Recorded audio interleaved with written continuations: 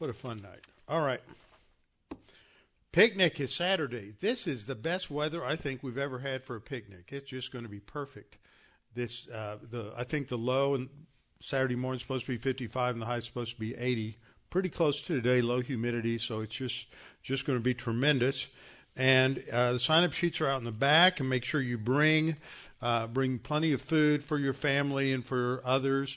And then don't forget to bring chairs, fold-up chairs, whatever you want to bring, and mosquito repellent, bug repellent, whatever. And then we'll have a great time. So that is Saturday. Then a reminder that I have at this point one adult and at least one child who has given me an excellent report on why he needs to be baptized and what baptism is all about. It's so good that I thought maybe he needs to do the service and I'll just stand there and watch. Okay, he did a great job. That was Pam's idea the other day. She said maybe he ought to do it. So anyway, anybody else that's interested in baptism will let me know, and then once I know that we have everything covered, then we'll schedule it during the summer. And also a reminder, on April 28th to 29th, from 8 a.m. to 2 p.m., there will be a Camper Rete garage sale. Now, the purpose for this is to raise money to pay for the transportation costs to take the kids from Houston to Tennessee, where the camp is being held this year. All right, I believe those are the three critical announcements.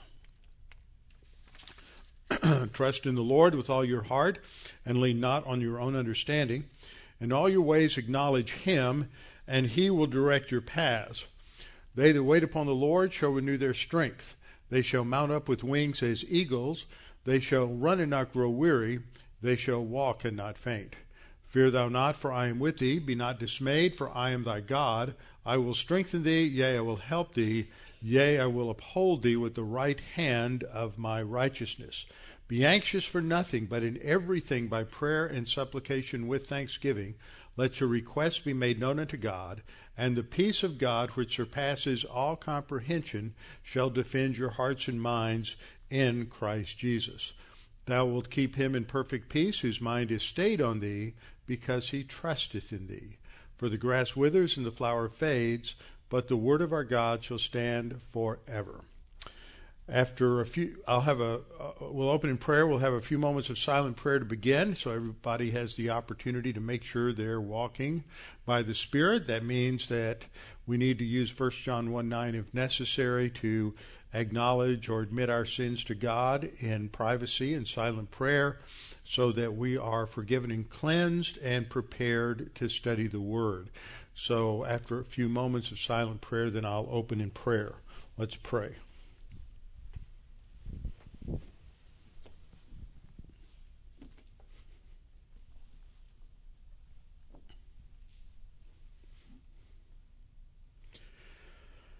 Father, we're indeed grateful that we have this opportunity to come together this evening to focus upon your word, to be reminded that we are to be able at any moment, any time, whatever it may be, the grocery store or with a neighbor or just talking to someone at work, to give an answer for the hope that is within us. And that hope is always related to our blessed hope, which is the fact that we will either die and then be raptured, or will be resurrected at the rapture to be with the Lord in the air. And that is our blessed hope. And so the fact that we believe that Jesus is going to come back and that we have immediate access to heaven when we die and we're face to face with Him is the focus there. So how do we know it? How do we give an answer, defend, and it's outlining a rational defense of the gospel? And Father, help us to understand these things and to be prepared so that you can use us to give the gospel to those in need. We pray this in Christ's name. Amen. Okay, we're not going to get into a scripture per se until a little later on, but I'm going to review it just a little bit. Our topic, as we see, is continuing. It's our third lesson on giving an answer coming out of 1 Peter 3:15, that we are to give an answer for the hope that is within us. Now, that scares some people, and if it scares you, it's because you really haven't trained yourself to know the answers. And that's really a problem. I think I pointed this out at the very beginning. If you were a Mormon or a Jehovah's Witness or some other cult, you would be well prepared by Sunday school to always know all the answers to everybody. They role play, they do all kinds of things. But most, I would say most, I mean 98, 99% of evangelical churches don't train people like that. And so they get caught in an elevator. You know, if you're in any kind of sales or motivation, you always know you need to have your elevator speech. You got 20 seconds to make your case, right? Y'all have heard that. You're in an elevator and somebody says, tell me why you believe in Jesus. Most Christians are just going to stammer and stutter, and then the doors are going to open, and that's it, lost the opportunity. Because we're really not trained. We don't know what to say, and we don't know how to say it. And that's really both the issues involved in what is known as apologetics, what to say and how to say it. Now, interestingly enough, there are a couple of major release films that are out there that do some of this. One that is coming out that's opening this weekend is based on a book by Lee Strobel, who's a lawyer, Christian lawyer. It's been out for a long time. He's written a series of books called The Case For. You've got The Case For, what was the first one? Case for Creation, and then he wrote one called The Case for Christ. And that's the film that's coming out this week. I've heard a little bit about it. I haven't seen it. I haven't researched it. I have read the book. And it's a very solid book on presenting the Christian evidence. Now, Christian evidence is, as we're going to see as we go through this, is a subcategory of apologetics. Apologetics, a lot of people think apologetics equal Christian evidences, but apologetics is the broad category, and Christian evidences is something that is a subcategory of apologetics. And there's a lot of debate, and I hope we get to that question that we've been going through sometime tonight. So that's the first one. And the other film that was shown, I think, a week ago, and it's only has two showings, and it's I just had it here. It's put out by Samaritan's Purse. That's Franklin Graham's ministry, and it's called Facing Darkness. One time to see it, 7 o'clock Monday night. So I'm not going to see it because I'm going to be out of town Monday night. But it is the story of the doctor in Liberia who was infected with Ebola 3 or 4 years ago when they had that massive Ebola outbreak. And we were talking about it this last week. And when I was in Tucson last week, I was teaching at Tucson Bible Church, which is where Dan Hill goes when he's in town. John Hintz is the pastor. Dan Hill goes there. Dan and Pat were missionaries for a number of years in Liberia, and they lived down the street, 4 or 5 houses down from this doctor who got Ebola. And so they were friends. They knew him personally. They knew the situation. They, in the Calvinist luck of circumstances, they were at home on furlough that year, and so they missed all of that excitement, the infectious excitement of Ebola. So that's just a couple of things to pay attention to, presenting the Christianity through film. So that is one way to give defense. Now, I've been going through this and trying to methodically lay out what apologetics is all about. It seems mysterious to some people. Some people have misconceptions where I'm trying to logically lay that out. So we defined apologetics. What is apologetics? Why should we learn about apologetics? Why do some people object to apologetics? And fourth, and we're still answering question 3, why do some people object to apologetics? Fourth, the Bible doesn't use apologetics. Why should we? I've heard that before. Fifth question is, what is the difference between apologetics and Christian evidences? I hope we'll get there tonight. Sixth, on what basis then do we defend support and argue that Christianity is the one and only truth. That is that is a foundational question, as we'll see as we go through this. So we look at what apologetics was, and it's from the Greek word apologia, which doesn't mean to make an apology or to admit guilt or something like that. It was a legal term, and it basically meant to present a well-reasoned defense. This is from the Bauer-Arndt and Gingrich Greek-English lexicon, and this is stated that it means to make a defense or reply, or the act of making a defense, and that's the basic meaning, how it's used, and it's used, the noun or verbs used 17 times in the New Testament, with either the sense of vindication or making a defense in each of its uses. Now, along the lessons that I've gone through are posted the two works that Charlie Clough wrote. One is called Giving an Answer, the other is called Theology and Apologetics. Giving an Answer was actually the second edition under that name, and he wrote that. It's about 41 pages, I think, double-spaced typed, so it's not long, but it is pretty compact. Content's pretty heavy. He wrote that in the middle to late 70s. And which was fortuitous because I got it, I think, right before I was taking a course in seminary on apologetic systems, and that really helped me think things through. He wrote a little more advanced article that appeared in a collection of works, and that article is called Theology and Apologetics, and he says this. He says, apologia describes a carefully reasoned defense in response to a line of questioning or wrongful accusation by recognized authority. So somebody's going to ask you, why do you believe what you believe? Or they're going to say, I can't believe you believe that. They're with a critical tone, which is automatically designed to put you on the defensive. So immediately you've got to make sure you're walking by the Spirit, and you don't let them put you on the defensive. And we need to think about how to put them back on the defensive. And responding by saying, and you don't? Things like that, just to get it back on them. Ask them to don't be put in a position where you're answering their questions.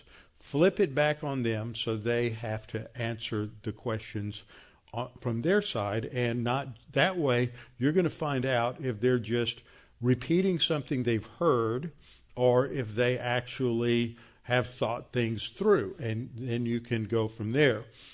So Charlie also made this observation in this couple of paragraphs. He says, from this we see that the definition involves the knowledge of facts. How do you know facts? How do you know it's a fact? What's a fact? Most of us just sort of assume that there's such a thing as what one apologist calls a brute fact. It is what it is, and it's obvious what it means. But those things don't exist. Every fact is automatically interpreted by the person who sees the fact. For example, if you go to the Grand Canyon and you're with an evolutionist, you're going to see a fossil and he's going to see a fossil, and immediately you're going to make certain conclusions because you understand that fossil was killed at the flood, and he understands that that was laid down over millions and millions of years. So immediately that what you think is a fact, the only fact there is that there's the remains of something that had died in the rock structure that's preserved. The outline or form or shape of it, not anything of the original organic material, is shaped there, and immediately it's interpreted.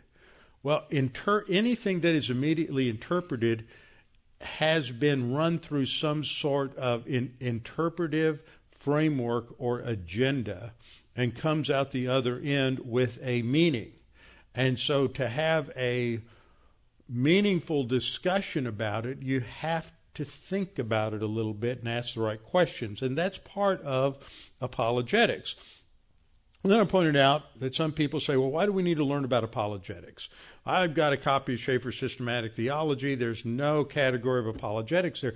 And there's a big debate that apologetics something you do before theology, or is it part of systematic theology? Either way, I think that it should be part of systematic theology in some way. But actually, when you study any area of theology, each area of theology has its own arena of giving a rational defense for it.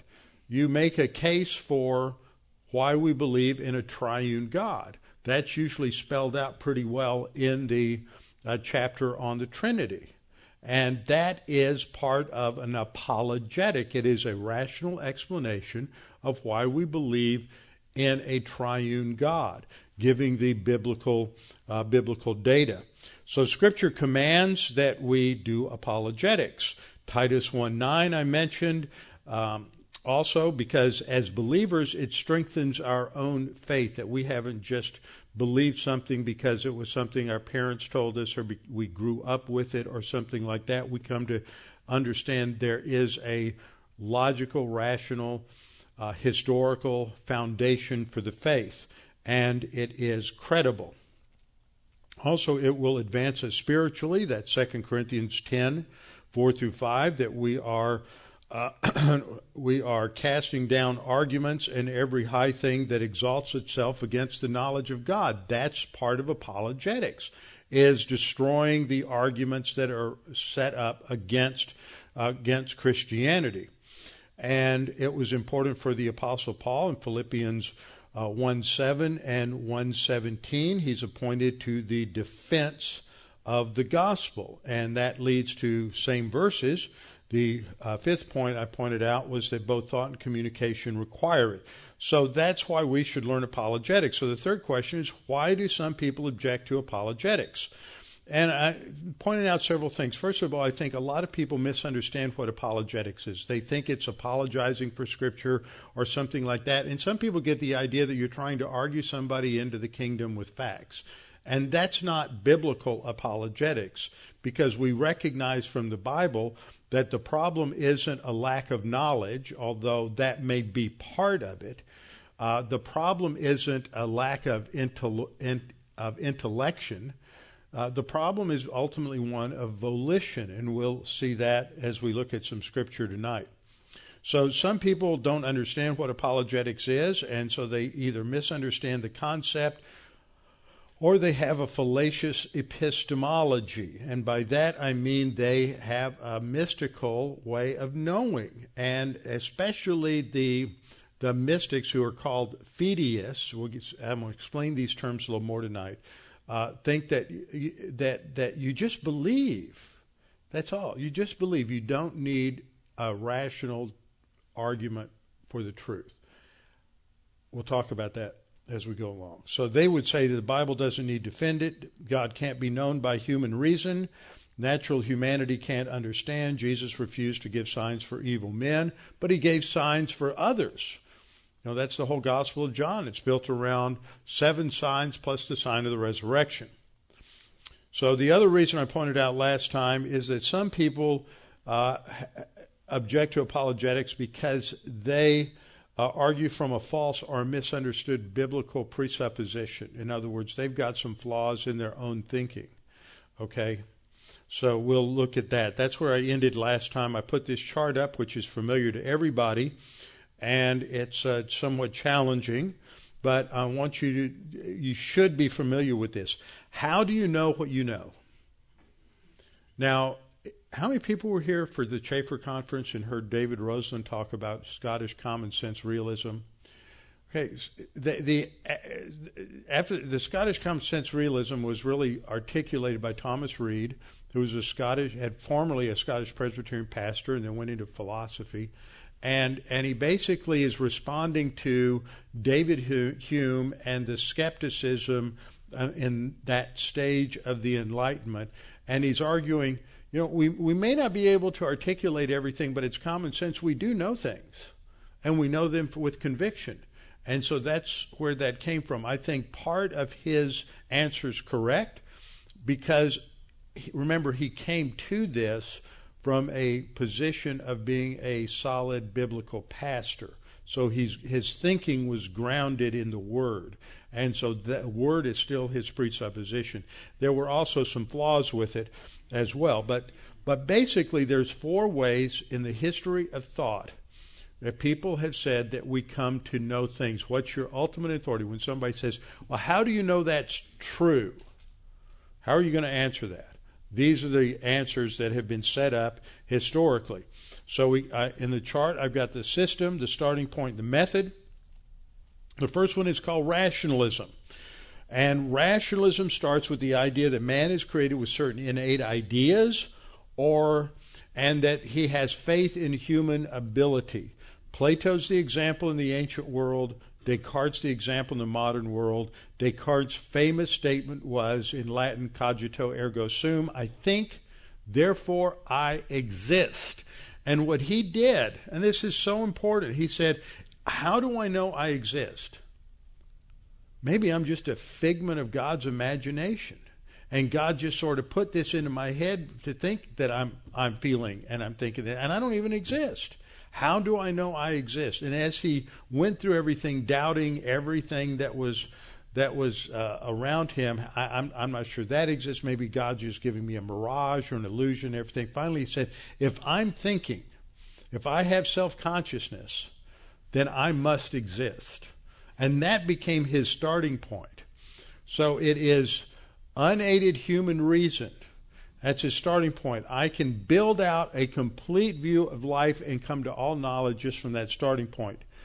And so he believed in logic and reasons, but it's unaided. It's independent of God, independent of any revelation.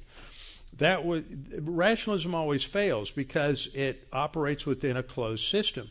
It ignores the fact that it's an open system. The universe and everything's an open system because God's out there.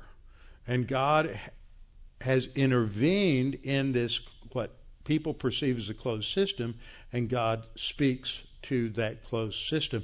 It's what Francis Schaeffer titled his 3rd book in his trilogy. Francis Schaeffer is someone that you should know. Difficult to read. I first started reading Schaeffer's trilogy, The God Who Is There, Escape from Reason, The God Who Is There, and He Is Not Silent. That was the first one I read. I read it out of order, but it made sense to me. And I started reading Escape from Reason. It started bringing in a lot of philosophy and history of ideas and everything, and it was just over my head. It's a little 90-page book. That's where I learned that you need to read the last chapter first. When I got to the last chapter, everything else in the book made sense, so I had to go back and reread it. And about that same time, Cheryl Hanisch, who comes to this church, was going to Texas Tech to Lubbock Bible Church, and she was back in town. I ran into her at the Campanile headquarters, and I said, well, how's Charlie doing? How's Lubbock Bible Church? And because I hadn't heard much from Charlie since he had done his pastoral internship at Baraka in 1967, I believe. And she said, great, I got some tapes here. Why don't you take them? And she handed me his basic, not his first short basic, but long basic series, where basically he's talking through Francis Schaeffer's categories. And I listened to Charlie and went, oh, now what I'm saying, I'm reading makes sense. And when I go back now, and I've gone back several times the last few years to read Francis Schaeffer, and I am amazed at how prescient he was. He understood that we had crossed the divide from modernism to postmodernism before anybody was even using that terminology. And it is phenomenal to go back because he is so insightful in what's going on in our culture. But he shows that rationalism doesn't solve the problems, neither does empiricism. Empiricism is based on sense perceptions, and it's a foundation for the scientific method, but still faith in human ability to properly interpret the data. And so it, like rationalism, is an independent use of logic and reason. But then there's the rejection of rationalism and empiricism. Rationalism and empiricism are always followed by skepticism, and nobody can live as a genuine skeptic, so they leap into the void of faith, what they identify as faith, that's mysticism, and it emphasizes an inner private experience. It's based on intuition. I just know what I know. I don't need logic or reason to know it's true. And again, it's still faith in human ability. But now it's based on something that's not logical, not rational, and not verifiable. It's irrationalism. And we've been living in a world dominated by irrationalists at the academic level since the early 20th century. And if you don't understand that, you'll never grasp what's going on in our crazy world today. When you get up and read the paper and you say, how in the world can these people do these things? Don't they understand what's going on? No, because at a foundational level, they have rejected reason and empiricism as a means to get to an understanding of the world, and they're operating on pure irrationalism and mysticism. The only answer is revelation. God speaks into the closed system, objective revelation of God, and the dependent use of logic and reason. Now, I know I go through this a lot, but I know a lot of folks just don't have the background. Every time I do this, more light bulbs go off. Those LEDs get a little brighter. Okay? But each of these systems of epistemology, of knowledge, has an affinity to a school of apologetics. So rationalism has an affinity with classical apologetics, which says that the common ground between you and the unbeliever, whether he's an aborigine in Africa or whether he is a PhD from MIT or Harvard, the area of common ground is logic and reason. That's classic apologetics. Evidentialism is the second approach. Now, these are strategies, okay? These are three different strategies up here, and then we'll see a fourth strategy in the bottom. Evidentialism looks at the common ground as being facts of history, facts of science. We can all agree that facts are true. Problem is, there's no such thing as an uninterpreted fact. And interpretation is where you get into a problem. Mysticism says you don't need logic or reason to come to faith in God. You just need to have an existential encounter with God. You just need to have this experience. And see, a lot of this gets all muddied after Immanuel Kant. And mysticism really is existentialism. And I remembered when I had a blinding flash of light about 2 or 3 weeks into my first semester in seminary, when sitting around talking and realizing that mysticism is foundational to, among other things, existentialism. And I don't need to have a rational or logical explanation for anything. I just have this encounter with God. Can you name a group of Christians that just live on that street? Anybody? Name a group of Christians that are functional mystics, that are epistemological mystics. Don't confuse me with what the Scripture says. I know it. Charismatics, Pentecostals. Don't confuse me with reason or logic. I just know it. I've had this experience. I've had an encounter with God.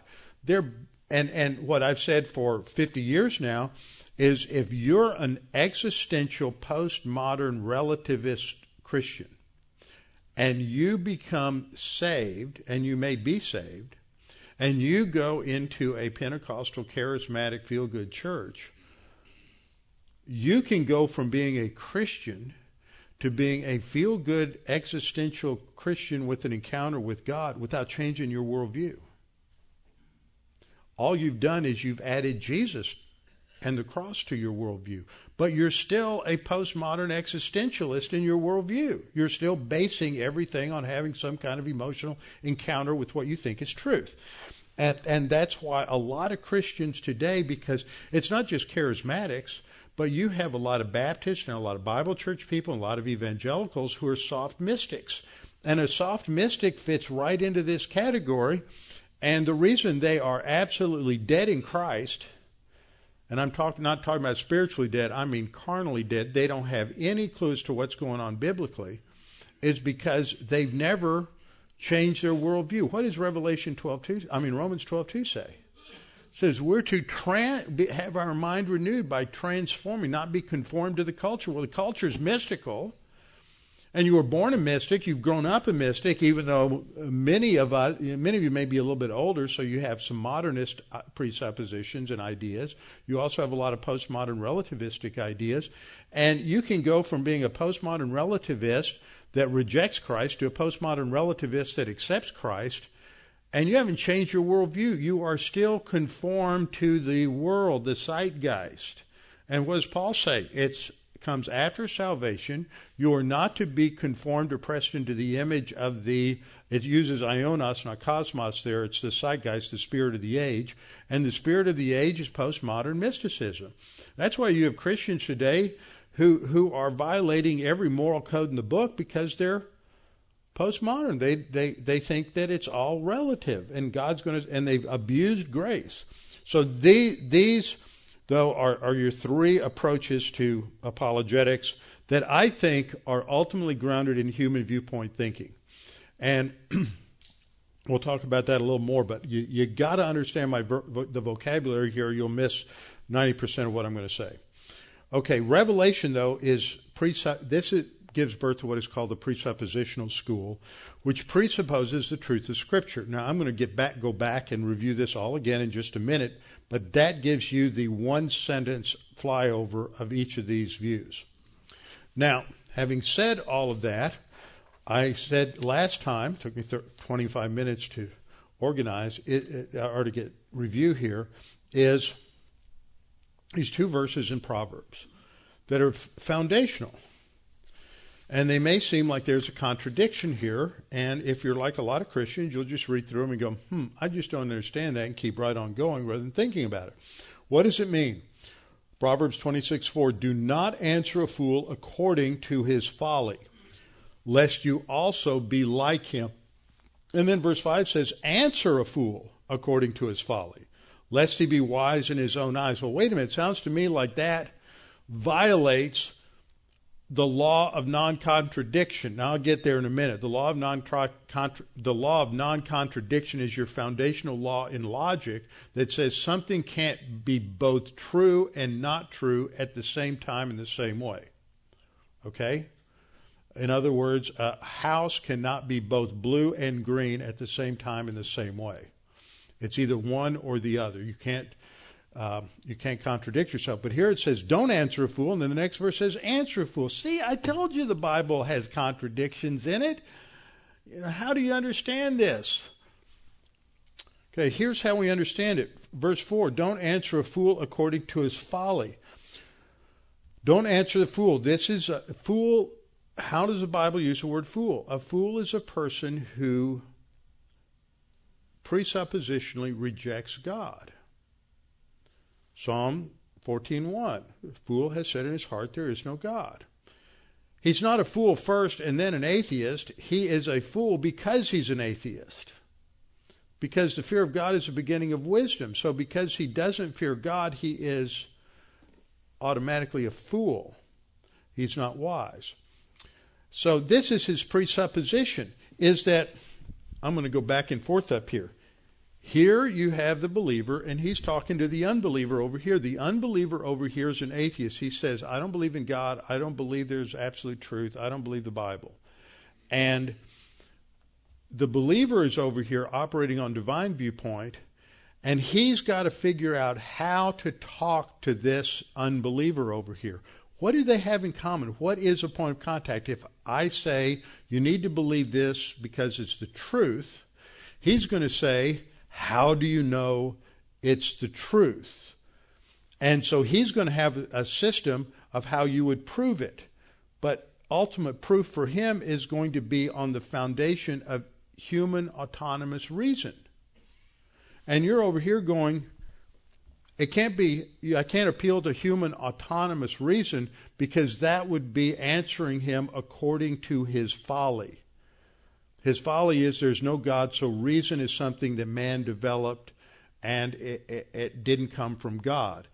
As a Bible-believing Christian, I must understand that logic is embedded within the Godhead, and I can't grant his presupposition or act as if it's true and then try to argue him into the kingdom, into salvation at all. It just won't work. So you can't answer the fool according to his presuppositions. So that's why I have the diagram here. Here's a Christian missionary. He's trying to talk to the fool, the unbeliever, the pagan, who's on human viewpoint, whether he's a pagan animist or whether he's a postmodern secular atheist or whatever it is. What's your common ground? What are you going to appeal to for absolute truth? Is it going to be reason? That's category one. Those are the classical apologists. They're going to say you appeal to reason. That's your common ground. You both agree as to what logic is, but that's not true. Or facts. That's the empiricist. Are you going to appeal to intuition? No, that's the mystic. You have to assume. You never give up your assumption of revelation. And you say, well, wait a minute. Doesn't that sound circular? Well, we'll get to that in a minute. Now, the next verse says, answer a fool according to his folly. So the first one says, don't answer a fool according to his folly. Don't accept his presuppositions in the way you answer him. You can answer him in a way that undercuts your own argument. Now, a lot of people that you talk to are not going to be sophisticated thinkers enough to understand that. And I've done it, you've done it, we've gotten away with it because the person we're talking to doesn't have their master's degree in philosophy from the University of Rice, so they don't have a problem. But there are some people that we're going to talk to that are a little more sophisticated. They've watched a lot of shows on the Discovery Channel or History Channel, and they're going to regurgitate some of the things that they've said. So we answer a fool according to his folly. His folly is his presuppositional framework that there is no God and everything is a product of time plus chance, and that somehow brought order out of chaos. That's his foundational assumption about reality, that it's impersonal. So what we're going to do is we're going to answer him recognizing he's got this foundation that's a foundation of quicksand. Remember Jesus' parable or story about the man that built his life? You have two people. One builds his house on quicksand, one builds it on rock.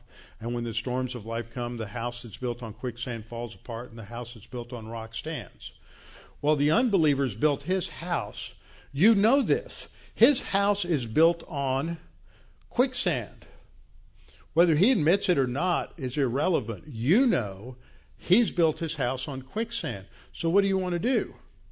You want to be like the big bad wolf and huff and puff and blow his house down. You want to show that you want to answer him according to his folly, which means you want to answer in such a way that you demonstrate that he doesn't have the right to say what he is saying based on his presuppositions. He's presupposing there's no God and there's no order and there's no prediction, and he's going to start talking.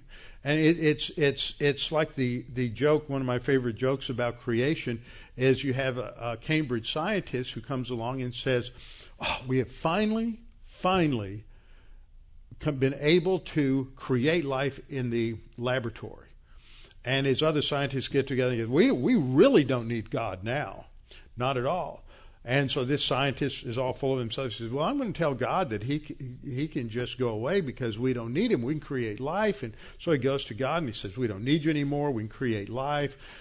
Just shows that you didn't need to be around to create life to begin with. And God says, okay, I'll challenge you to a little contest and to see who can create life. And since I'm challenging you, I'll let you, God's always a gentleman, God says, I'll let you create life first. And so the scientist says, okay, I'll show you. And he reaches down. See, God is showing the flaws of his presupposition. And so the guy bends over and he picks up some soil and he's clay and he's going to start making life. And God says, no. You got to make your own clay. See, that's part of what the problem here. When we answer them according to their folly, what we're doing is we're showing the inability of their presupposition to hold what they're trying to build on it. That they've built their whole life on a flaw. Now that you're not going to do that with a one-liner or two-liner. That may take 15 years of discussion, but that's the strategy. So what this verse means is that we're to expose the flaws within his human viewpoint reasoning by asking questions that reveal an inability to consistently live with his foolish assumptions. That takes time to think about the questions, not just to jump in there and say, blah, blah, blah, blah, blah, but to say, well, how did you get to that conclusion? What's your evidence for that? Somebody raises a classic question, how can you believe that there's a good God? And if evil exists, well, that's a good question to ask. How do you answer it? Because they can't answer it on their assumption, because they're in the answer in his objection. He says, how can you believe in a good God when something bad happens? What is he assuming in that question? The existence of good and bad. Where does that come from according to his evolutionary presupposition? He's got an evolutionary presupposition that says that pure chance develops from the simple to the complex, and it does so through a principle called the survival of the fittest. The problem is it doesn't explain the arrival of the fittest. And when you look at fittest, how do they survive? What's going on in this contest for survival? You have a fight that goes on, and somebody weak and innocent gets totally destroyed, and something that is powerful and vicious and ferocious defeats him. It's classic bullying. So the survival of the fittest is just a bullying technique that Darwin came up with to demonstrate how life advances. Well, so you believe in a system of bullying that good means violence and bullying. Well, wait a minute, I didn't say that. See, now what you've demonstrated is that he, on the basis of his assumptions, he doesn't have the right to use vocabulary like good and bad, which he's trying to pin you on. So by asking questions, instead of jumping in there with your well-thought-out answer that you wrote down in Bible class, you've exposed his folly. Clough puts it this way. And in the context, it's any critical question. Anytime you're talking to somebody and they ask a critical question, any critical question comes with its own interpretation of history. Don't answer a question too quickly, because a question is going to often have some sort of presuppositional framework attached to the question. Have you quit beating your spouse? You don't want to answer that question. You want to redirect. So a question can often comes with an agenda. It comes with its own interpretation of history, of what is possible, what is not possible, of what is right and what is wrong.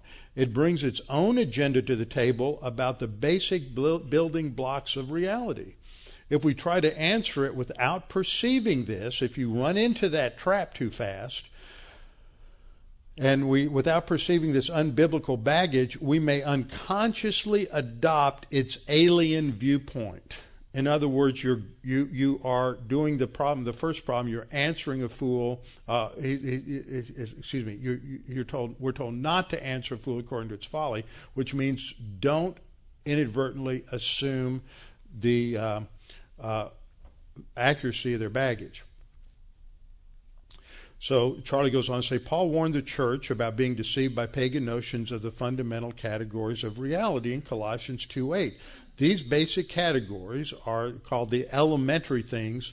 The Greek word is stoicheia in ancient times, could be earth, fire, water, air, or other created things that paganism falsely interpreted as the cosmic sources and sustainers. In other words, this is what gave birth to creation, was matter evolved into organized things. He says, over against that pagan viewpoint, Paul directs us to build upon the truths revealed in Christ. Christ, says Paul, created the entire cosmos, sustains every so-called natural process, and fully reveals God's person. Verbal revelation, not human speculation, is the key to interpreting history. What is and is not possible, and what is right or wrong. In him are hid all the treasures of wisdom and knowledge. So as soon as people start using terms that relate to right or wrong or what could be or what ought to be, you immediately can challenge, where did you get this idea that that's the way things ought to be? Where do you get this idea? Well, everybody holds it. No, they don't. Okay. Elements in apologetics. 4 basic things here. Apologetics addresses specific issues, challenges, or misrepresentations of biblical truth. So you're talking to somebody, and they say, well, we really have to make sure that we're not emitting too much carbon-14 because that's contributing to global warming, and wasn't it a hot February? Okay, so how do you address that? Because what they're bringing to the table is a whole boatload of assumptions, and apologetics would address that. Somebody holds to evolution. Somebody holds to just, you name it, that Jesus really isn't God. Specific issues or challenges, or someone who misrepresents biblical truth. Came across my email today. Got a text from Vita Velasco. Everybody here ought to know Vita. Vita's with Stand With Us. She stood up here in the pulpit on her little stool because she's like Arnold. She's very, very short. And she sent me an article from Christianity Today. Christianity Today, that is supposed to be the standard bearer for evangelical truth. And this is an article that they have published, written by 2 Jewish rabbis, one of whom is with the Anti-Defamation League. And in this article, written by 2 unbelievers, non-Christians, they're basically making the point that for the last 40 or 50 years in Jewish studies in America, there's been, and in many, many evangelical churches, Jews have come in and they've gone through Seder meals as to what happened on the Passover the night before Jesus went to the cross. You've seen several here. And it says that this is totally fake. That's their contention. They didn't say it quite like that, but that's what they're saying. It's fake because the Seder as we know it today isn't what it was before 60 or 65 A.D. But what they don't say is that even, just like the oral law in Israel, the halakha and some of the other, and the oral traditions, that these were passed on from generation to generation, but they were memorized verbatim. And they were codified in 200 A.D. by Judah Hanasi, Judah the Prince, and that became known as the Mishnah. But the Mishnah didn't invent this stuff. It didn't come up in the last 100 years after the destruction of the temple. He's recording the views of Jewish rabbis that had been developed from the time of Ezra and Nehemiah, from the close of the Old Testament canon. And so even though what Jesus and his disciples did the night before they went to the cross wasn't exactly what happens in a Jewish household today, it was probably 90%, 95% the same. It got codified after the destruction of the temple. So how are you going to answer that? That's what I was asked. And so I said, I flipped it back. I'm getting good at that. Because Vita's sister is Michael Rydelnik's secretary. I said, give it to Michael. Let Michael handle it. He'll give a good response. But I also articulated what I just said, and I said, that's the first point. The second point is I quit my subscription to Christianity Today because that's just garbage 30 years ago. But this is going to have some weight out there. It raises a doubt. So this is why we do apologetics, is to address these things so that people are grounded that what they believe is the truth. Second, apologetics provides a justification or vindication for believing the Bible over other beliefs. Why the Bible and not the Bhagavad Gita? Why the Bible, not the Quran? Why the Bible and not the Book of Mormon? And a thinking person is going to want to know an answer to that. Most of us don't want to be non-thinking people. We don't want to say, well, I just don't care. It's just I believe it works for me. But there are people, Christians like that. As long as it works for me, I'm happy. That's called pragmatism. That's not biblical theism. Third, apologetics helps expose the flaws in non-biblical worldviews. So it does two things. It strengthens our faith, but it exposes the weaknesses in non-biblical worldviews. And I'm telling you, what apologetics does for every believer is to teach you how to think. And when I started listening to Charlie and going through the first round of the framework pamphlet back in the 70s, I started discovering how to think. And I was so in love and entranced by studying all this stuff about philosophy and apologetics that I went back in the 80s. I had a chance to go back and get a second master's degree in medieval philosophy, which I did. Fourth, apologetics seeks to persuade people of the truth. That's what we're trying to do. The end game isn't to know a lot of refute arguments or win arguments. It's to persuade people to believe Jesus died on the cross for their sins and answer legitimate questions.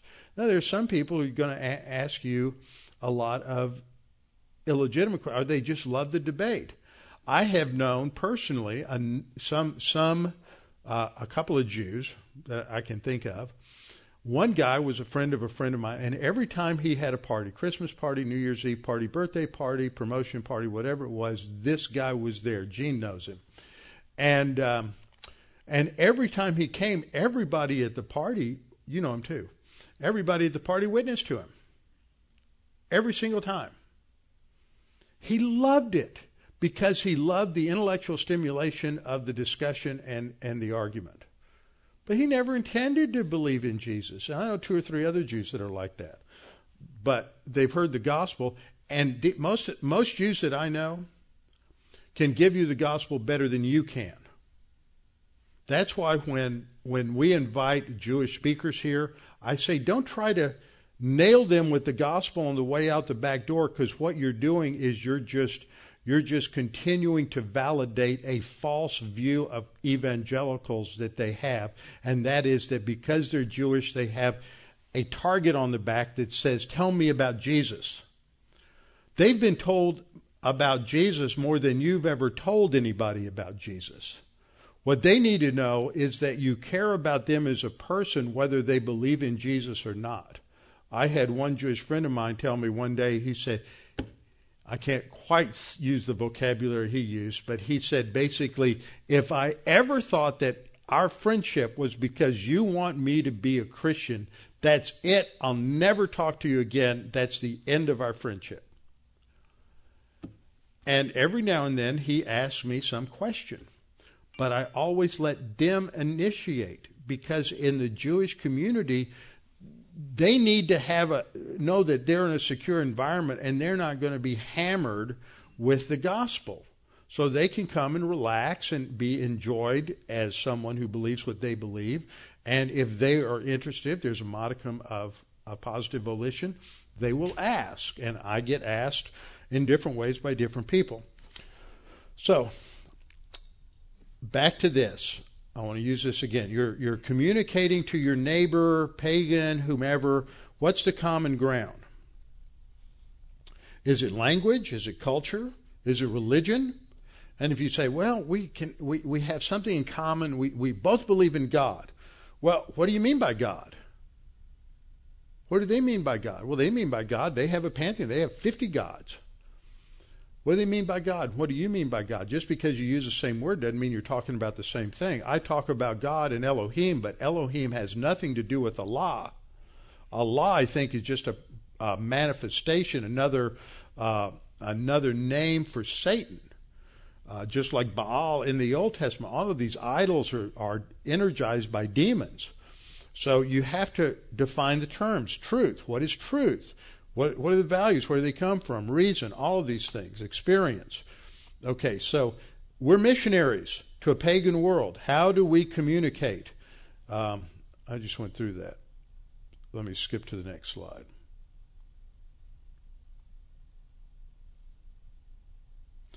Do they mean the same thing? We have to answer these questions. What do they mean? So that means talking to them, building a relationship, asking them questions. I don't know why these slides all seem to be duplicated, because they're not in the slideshow. Let me just skip us ahead a little bit. Okay, here we go. No, that took me back to the beginning. Where are we? There we go.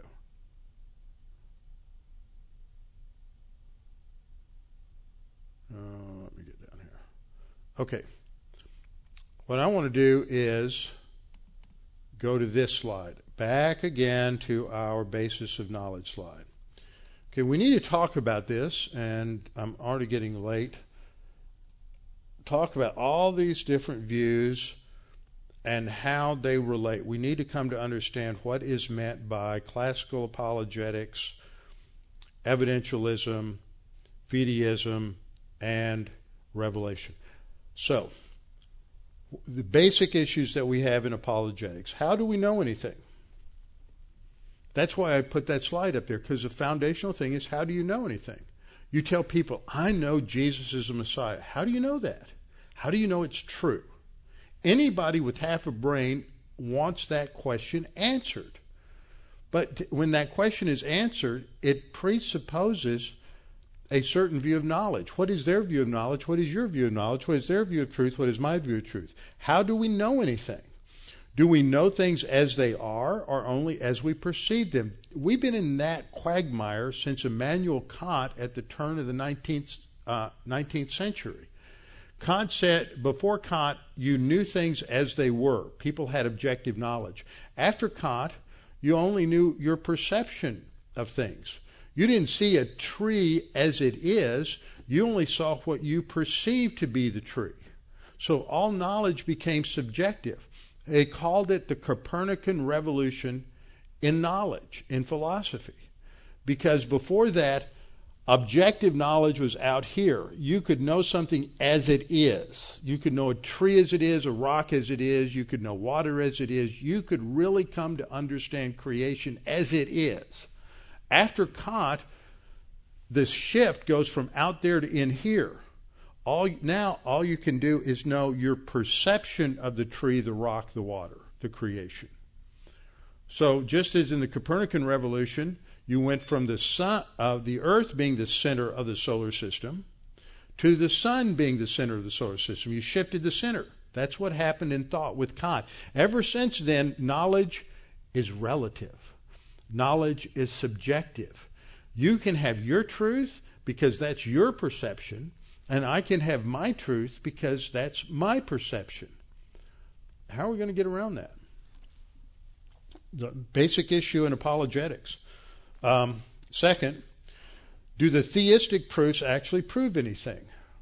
Many of us have heard the theistic proofs, and you've heard them presented that this actually proves God. You have the cause effect, because every effect has to have a cause. Ultimately, you have an uncaused cause. That's the argument from cause. You have the cosmological argument. You have a form of that in the intelligent design argument. You have the teleological argument, which is everything seems to have a purpose, and so that means somebody had to put that purpose into everything. You have the moral argument, sometimes called the anthropological argument, because man has morality, nobody else does. That implies a creator that has morals. Do these theistic proofs actually prove anything, or just get us a greater sense of probability? Third, what's the role of evidence is in apologetics? Talk to a lawyer. Ask him this question. Does it matter how you present evidence in the courtroom? It certainly does. How you present evidence is strategy. The evidence has to do with just your tools.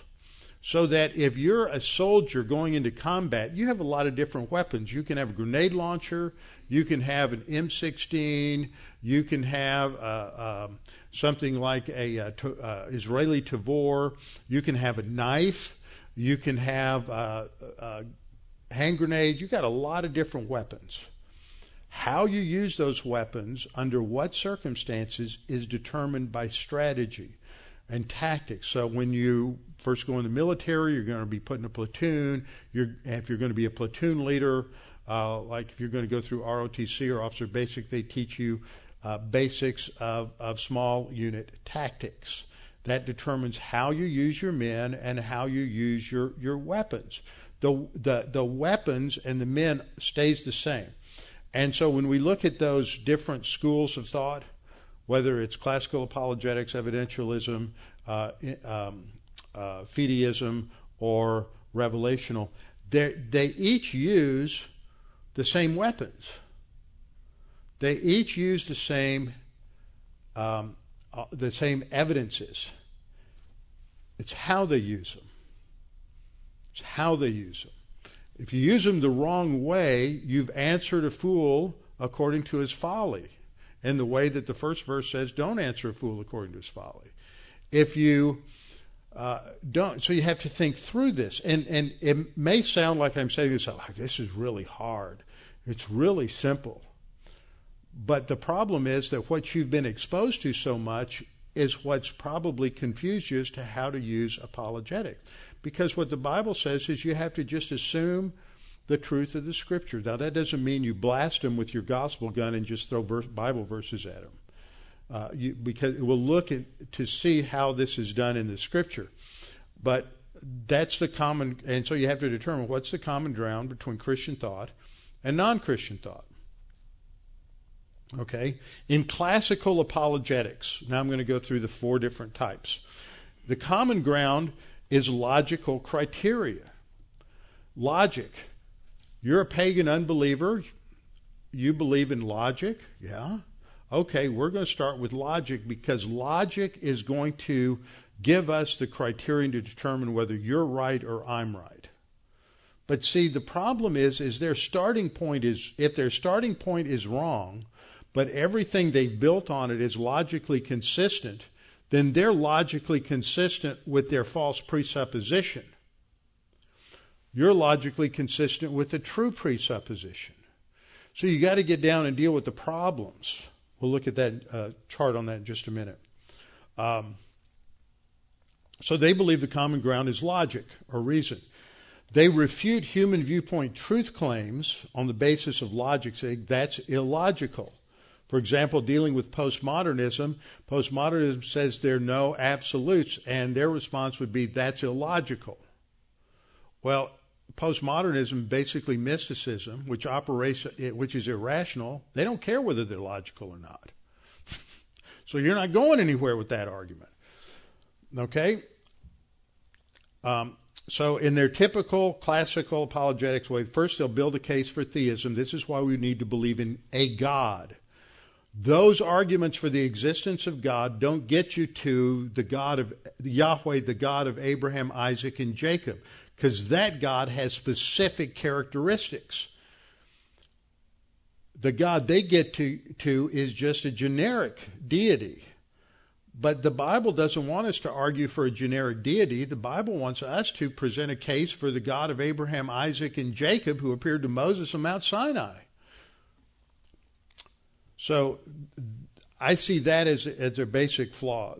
First they'll build a case for generic theism, then they'll build a case that God, that the God that is revealed in the Bible and Christ is the God that is the best theistic option. See, they get to basic probabilities. Key people, Thomas Aquinas, famous for his 5 ways, and Norm Geisler, who's a Thomistic, also did his doctoral work in Thomism, follows. There's a lot of others as well. Classical apologetics, what's their common ground? It's the law of non-contradiction, that something cannot be both true and not true at the same time in the same context.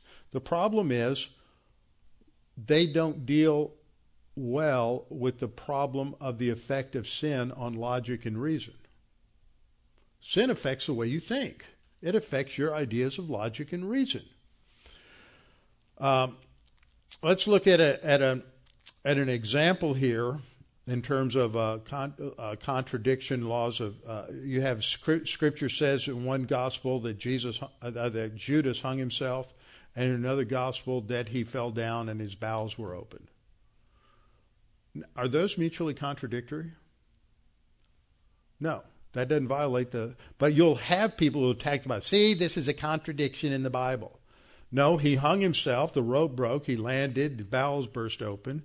That's one way to handle it. It's not necessarily a problem.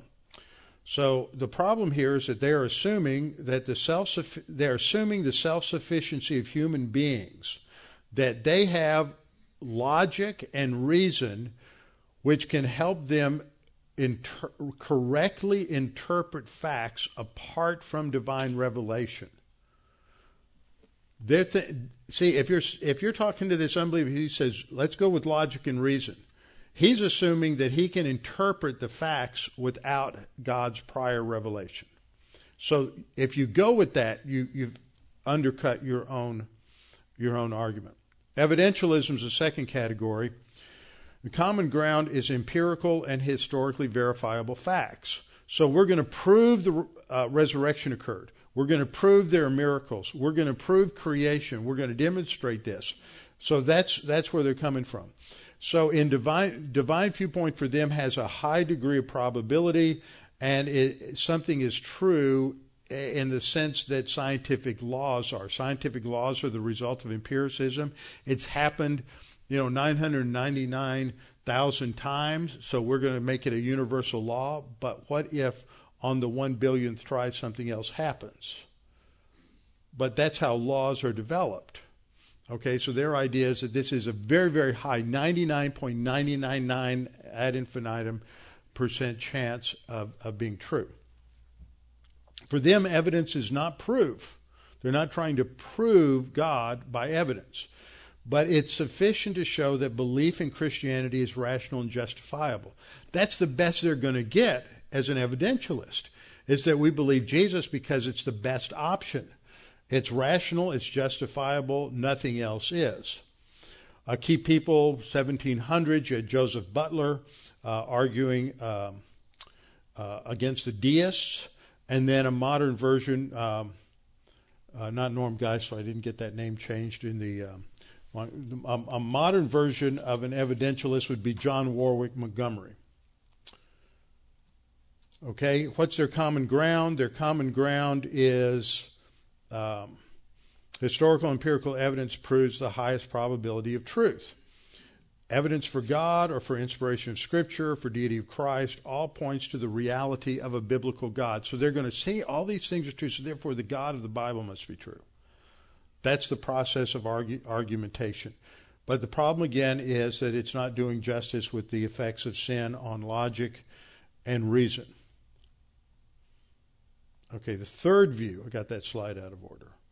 Okay, third view, fideism. The common ground is intuition. This is what's comparable to mysticism.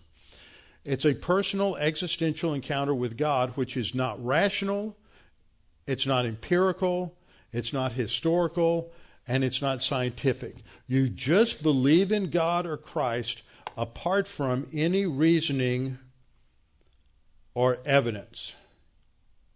Okay? Think about that a second while I'm looking up a hymn.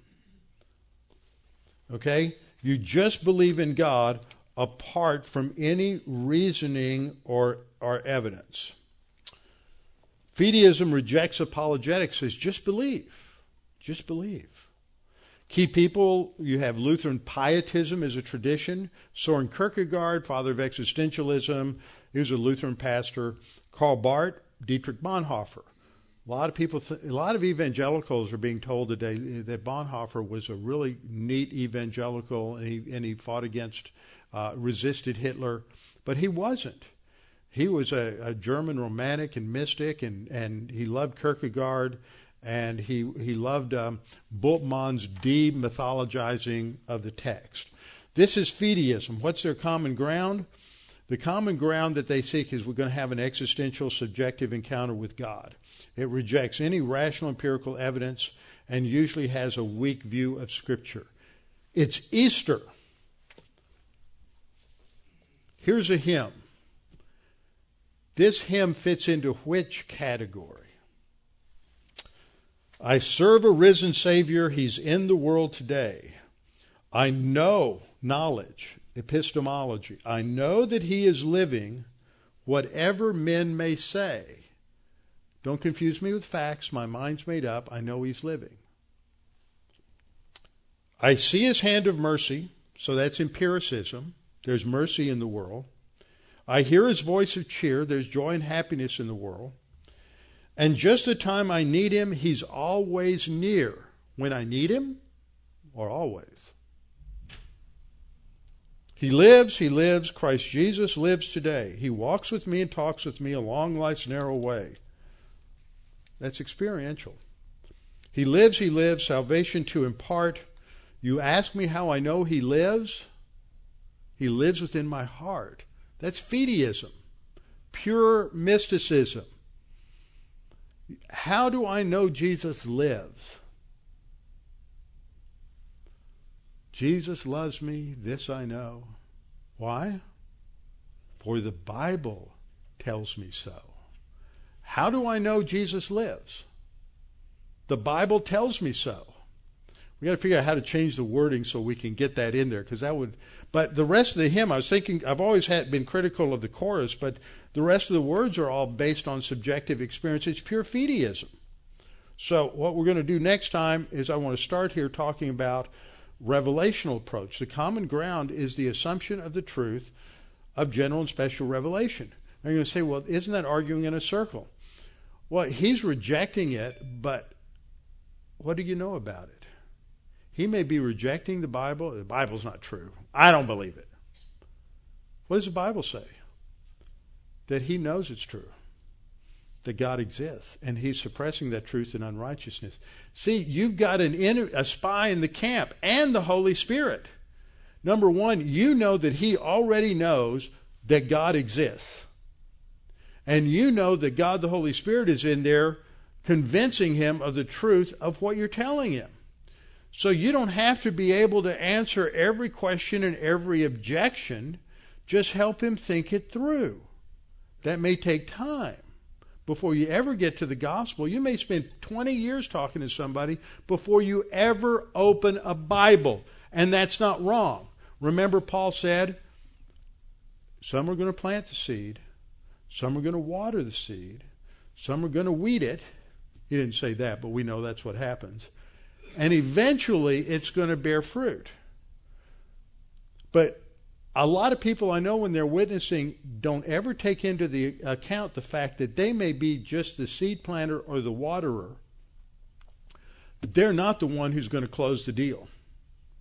But every one of us seems to think that we need to be the deal closer.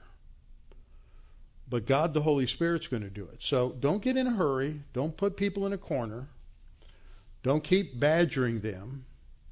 Remember, find out where they are. Ask them questions. Take them to the next step. Father, thank you for this time to study your word and think through what your word says about these things, and help us to come to understand evidences, because we need to know evidences. And we need to know how to properly use them and not improperly use them.